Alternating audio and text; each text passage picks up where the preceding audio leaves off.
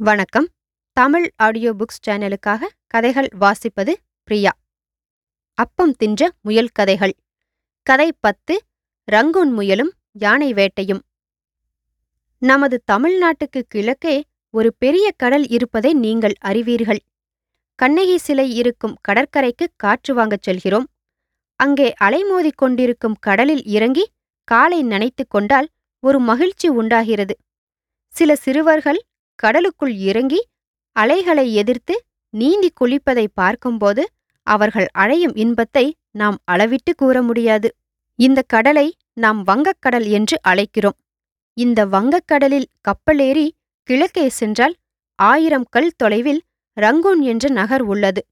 Rangoon பர்மிய நாட்டின் தலைநகராகும். Rangoon நகரிலிருந்து கிழக்கே சென்றால் ஒரு பெரிய காடு இருக்கிறது. அந்த காட்டில் ஒரு குட்டி முயலுக்கு ஒரு முறை பிறந்த நாள் வந்தது. பிறந்த நாளன்று அதன் அம்மா ஒரு பெரிய விருந்து வைத்தது. அந்த விருந்துக்கு வந்த பல முயல்கள் வகை வகையான இலைகளையும் குலைகளையும் பரிசாக கொண்டு வந்து கொடுத்தன. குட்டி முயலின் அம்மாவுக்கு ஏராளமான உறவினர்கள் இருந்ததால் பல பகுதிகளிலிருந்து முயல்கள் வந்து வாழ்த்து கூறின. ஷான் நாட்டிலிருந்து வந்த சின்ன முயல் ஒன்று குட்டி முயலுடன் அன்பாக பழகியது. இரண்டும் நண்பர்களாகிவிட்டன. விருந்தெல்லாம் முடிந்த பிறகு ஷான் நாட்டு முயல் குட்டி முயலை பார்த்து, "உங்கள் காடெல்லாம் சுற்றி பார்க்கலாம், வருகிறாயா?" என்று கேட்டது.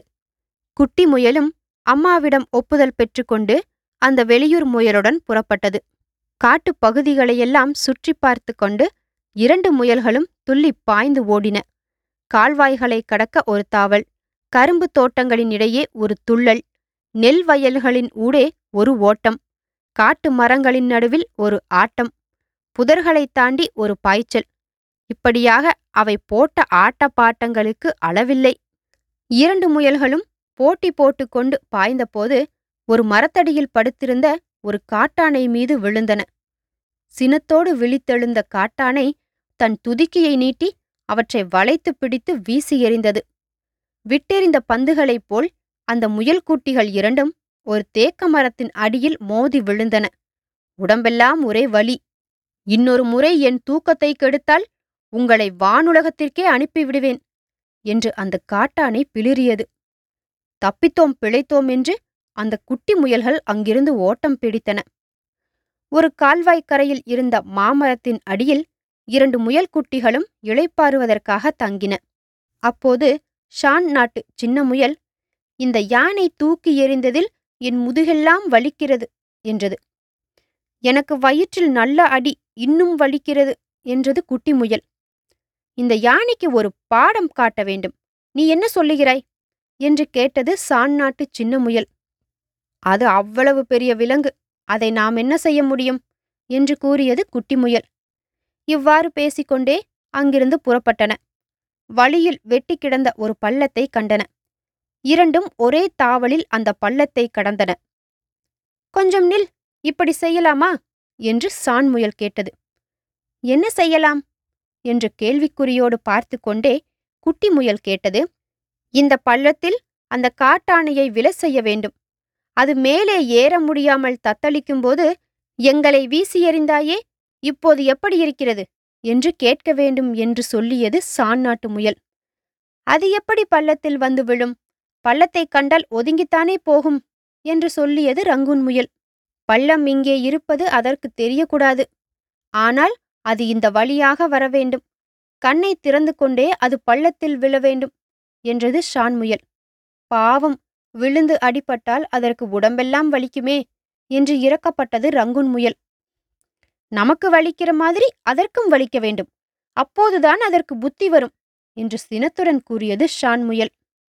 ஷான் நாட்டு முயலின் கருத்துப்படி 2 குட்டி முயல்களும் செயல் புரிந்தன. பக்கத்து கரும்பு தோட்டத்தில் வெட்டி கிடந்த கரும்புகளை ஒவ்வொன்றாக கவ்வி இழுத்து வந்தன. பள்ளத்தின் குறுக்கில் 20 கரும்புகளை வரிசையாக அடுக்கின. அதை இலைத்தலைகளால் மூடின.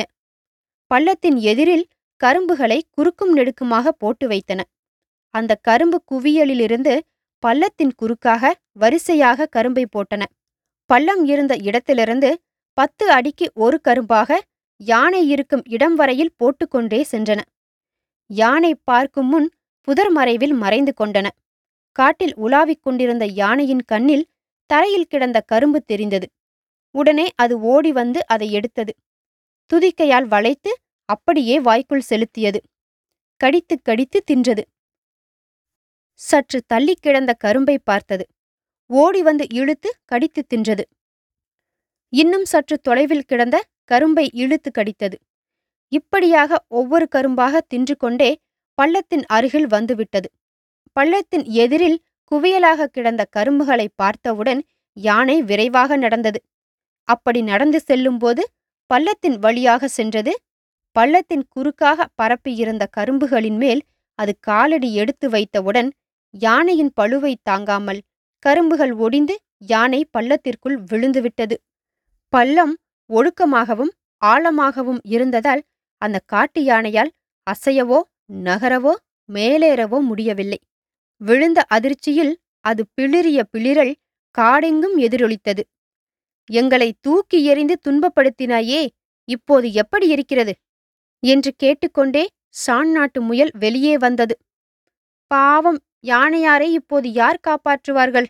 என்று கேட்டது ரங்கூன் முயல். அப்போது ஏதோ புதுவிதமான ஒலி கேட்டது.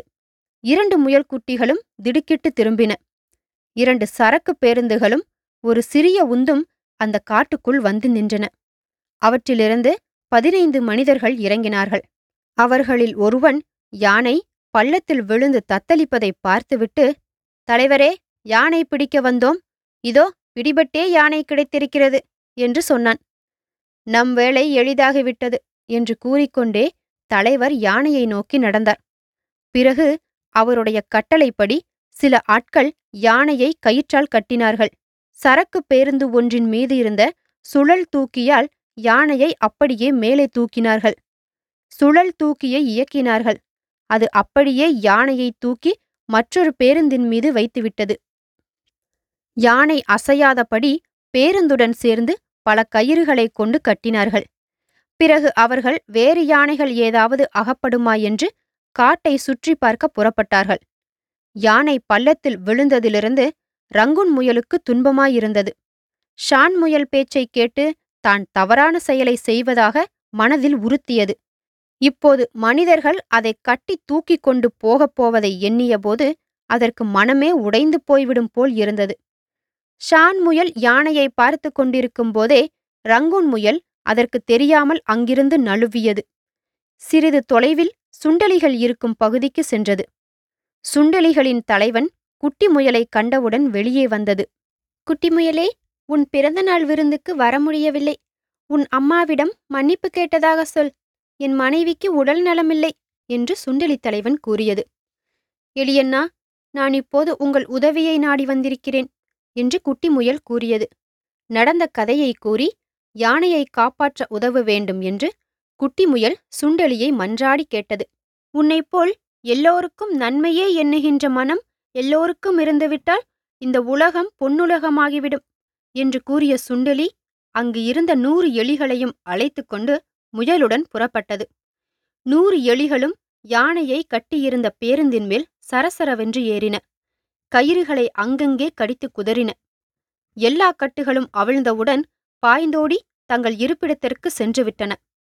கட்டு தளர்ந்தவுடன் யானை பேருந்தின் பக்க அடைப்புகளை ஒடித்துக்கொண்டு கீழே இறங்கியது. பிளிறிக்கொண்டு அங்கிருந்து ஓடியது. காட்டைச் சுற்றி பார்க்க சென்ற யானை பிடிக்கும் வீரர்கள் திரும்பி வந்தார்கள்.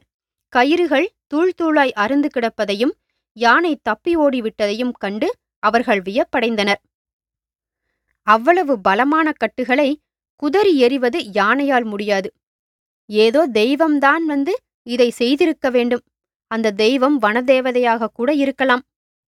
வனதேவதைக்கு அன்பான யானையை தாங்கள் பிடித்தது அந்த தெய்வத்துக்கு பிடிக்கவில்லை போலிருக்கிறது. இந்த காட்டில் மேற்கொண்டு தங்கினால் தங்களுக்கு வனதேவதையால் ஏதாவது கேடு வரும் என்று அஞ்சி உடனே புறப்பட்டு சென்றனர். குட்டி முயலுக்கு அப்போதுதான் மன அமைதி ஏற்பட்டது. கதை 10 முடிவுற்றது. இந்த அப்பம் தின்ற முயல் கதைகள் உங்களுக்கு பிடிச்சிருக்கும். இதை உங்க ஃப்ரெண்ட்ஸோட ஷேர் பண்ணுங்க. தமிழ் ஆடியோ புக்ஸ் சேனலை மறக்காம சப்ஸ்கிரைப் பண்ணுங்க. நன்றி.